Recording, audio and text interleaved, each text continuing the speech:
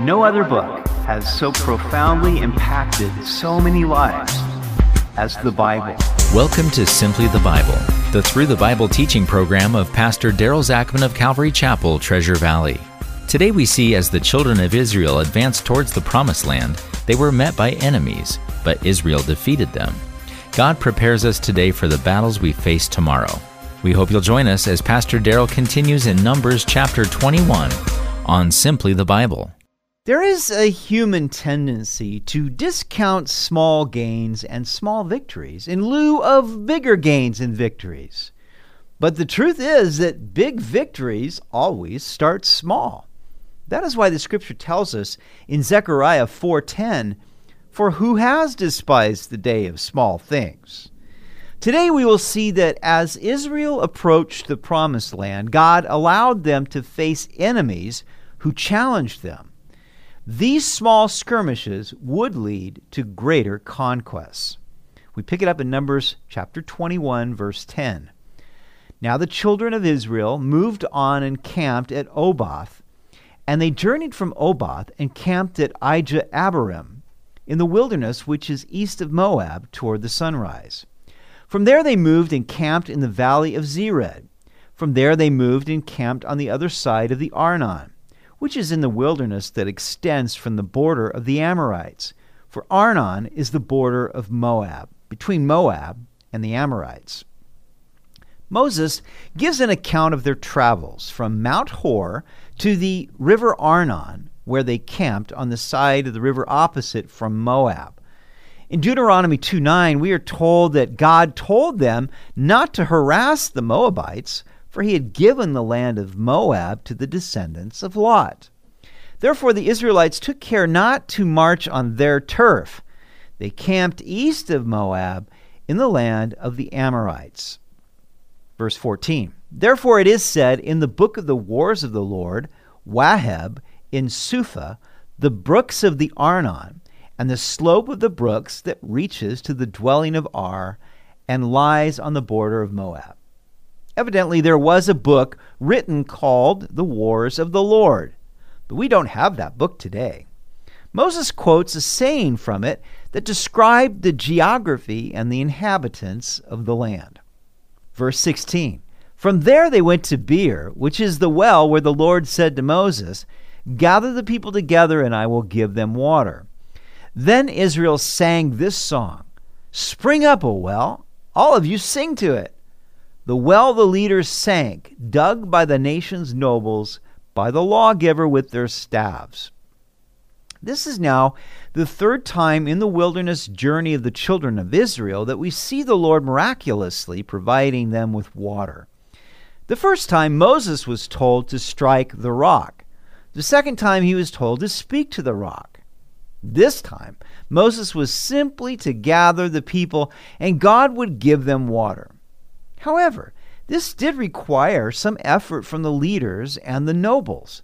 They made holes in the ground with their staves, and the Lord brought forth the water from them.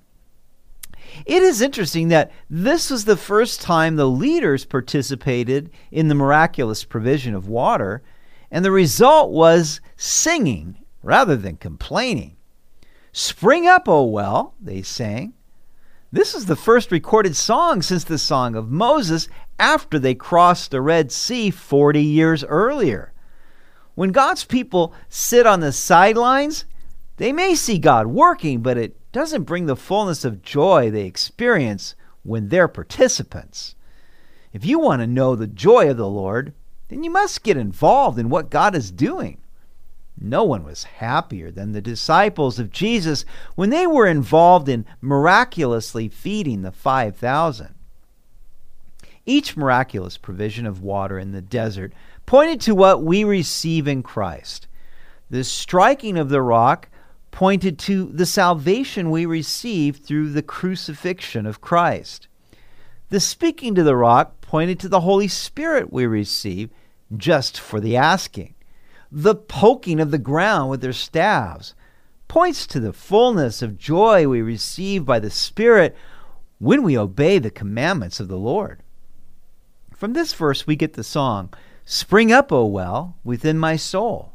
Spring up, O well, and make me whole. Spring up, O well, and give to me that life abundantly. Have you discovered that through Christ you have access to a life-giving well of the Holy Spirit within you? Jesus said in John 7:37, "If anyone thirsts, let him come to me and drink. He who believes in me, as the scripture has said, out of his heart will flow rivers of living water." F.B. Meyer writes, "The living water is within. Summon it." J. Sidwell Baxter writes, "Have we found that just beneath the hard surface of life's most arid stretches, there is that crystal stream following us from the rock and ready to gush forth at the voice of prayer and the song of faith?" We need to come to Jesus, the source of living water, and drink freely and call forth the Spirit within to overflow our hearts as a blessing to us and to everyone else we touch. Spring up, O well. Verse 18, "And from the wilderness they went to Mattanah, from Mattanah to Nahalael, from Nahalael to Bamoth, and from Bamoth in the valley that is in the country of Moab, to the top of Pisgah, which looks down on the wasteland. Then Israel sent messengers to Sihon, king of the Amorites, saying, 'Let me pass through your land. We will not turn aside into fields or vineyards. We will not drink water from wells. We will go by the king's highway until we have passed through your territory.'" The children of Israel weren't looking to pick a fight. They were simply requesting to pass peaceably through the land of the Amorites. But God had other plans. Verse 23, "But Sihon would not allow Israel to pass through his territory. So Sihon gathered all his people together and went out against Israel in the wilderness. And he came to Jahaz and fought against Israel. Then Israel defeated him with the edge of the sword and took possession of his land from the Arnon to the Jabbok, as far as the people of Ammon. For the border of the people of Ammon was fortified. Israel took possession of this land of the Amorites up to the border of Ammon. God had given the land of Ammon to the Ammonites, who were the descendants of Lot. So Israel took all these cities, and Israel dwelt in all the cities of the Amorites, in Heshbon and in all its villages. For Heshbon was the city of Sihon, king of the Amorites, who had fought against the former king of Moab and had taken all his land from his hand as far as the Arnon. Therefore, those who speak in Proverbs say, "Come to Heshbon, let it be built. Let the city of Sihon be repaired. For the fire went out from Heshbon, a flame from the city of Sihon. It consumed Ar of Moab, the lords of the heights of the Arnon. Woe to you, Moab! You have perished, O people of Chemosh. He has given his sons as fugitives and his daughters into captivity to Sihon, king of the Amorites. But we have shot at them. Heshbon has perished as far as Dibon. Then we laid waste as far as Nophah, which reaches to Medeba." The land the Israelites took from King Sihon had formerly belonged to Moab. They had made a proverb about Sihon defeating the Moabites. But now Israel took it all from Sihon. How fleeting is the wealth of this world. King Solomon knew something about wealth. He wrote in Proverbs 23, "Do not overwork to be rich. Because of your own understanding, cease. Will you set your eyes on that which is not? For riches certainly make themselves wings. They fly away like an eagle toward heaven." For this reason, Jesus tells us to lay up treasures in heaven where they won't fly away, but will remain and pay eternal dividends. Verse 31, "Thus Israel dwelt in the land of the Amorites. Then Moses sent to spy out Jazer, and they took its villages and drove out the Amorites who were there. Having defeated King Sihon, the Israelites continued to drive out the Amorites in Jazer." Verse 33, and they turned and went up the way to Bashan. So Og, king of Bashan, went out against them, he and all his people, to battle at Edrei. Then the Lord said to Moses, do not fear him, for I have delivered him into your hand, with all his people and his land.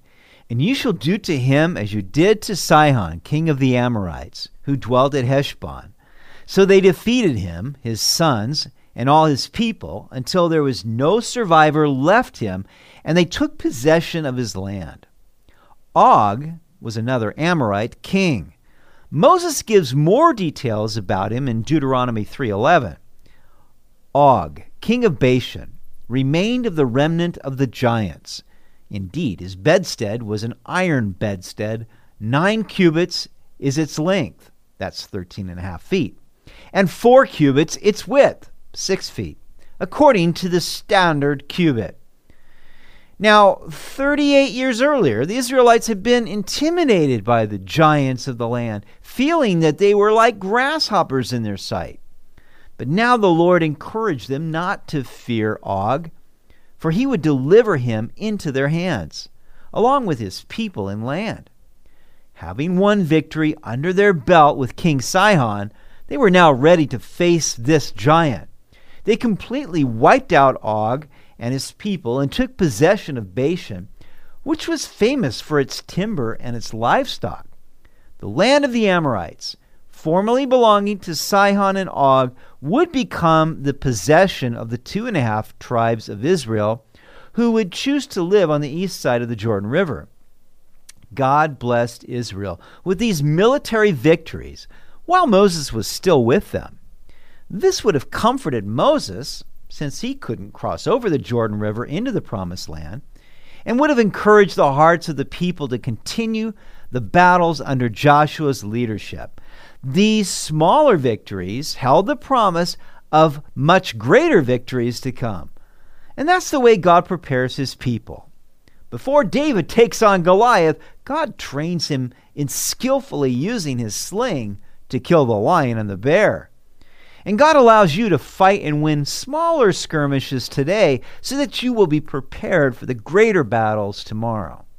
In all these things, we must take courage and believe that greater is he who is in us than he who is in the world. So who are the giants we face? If we will trust in the Lord with all our hearts and obey his commandments, then he will deliver them into our hand. Romans 8:37 says, "Yet in all these things we are more than conquerors through him who loved us." And 2 Corinthians 2:14 says, "But thanks be to God, who in Christ always leads us in triumphal procession." You've been listening to Simply the Bible, the Through the Bible teaching program of Pastor Daryl Zachman of Calvary Chapel, Treasure Valley. For more information about our church, please visit our website at calvarytv.org. That's calvarytv.org. If you have any questions or comments, please contact us through our website. To listen to previous episodes, go to 941thevoice.com or check out our podcast on iTunes or Spotify. Tomorrow we will look at the curious case of Balaam, a prophet who was hired to curse Israel. We hope you'll join us as we continue through the book of Numbers on Simply the Bible.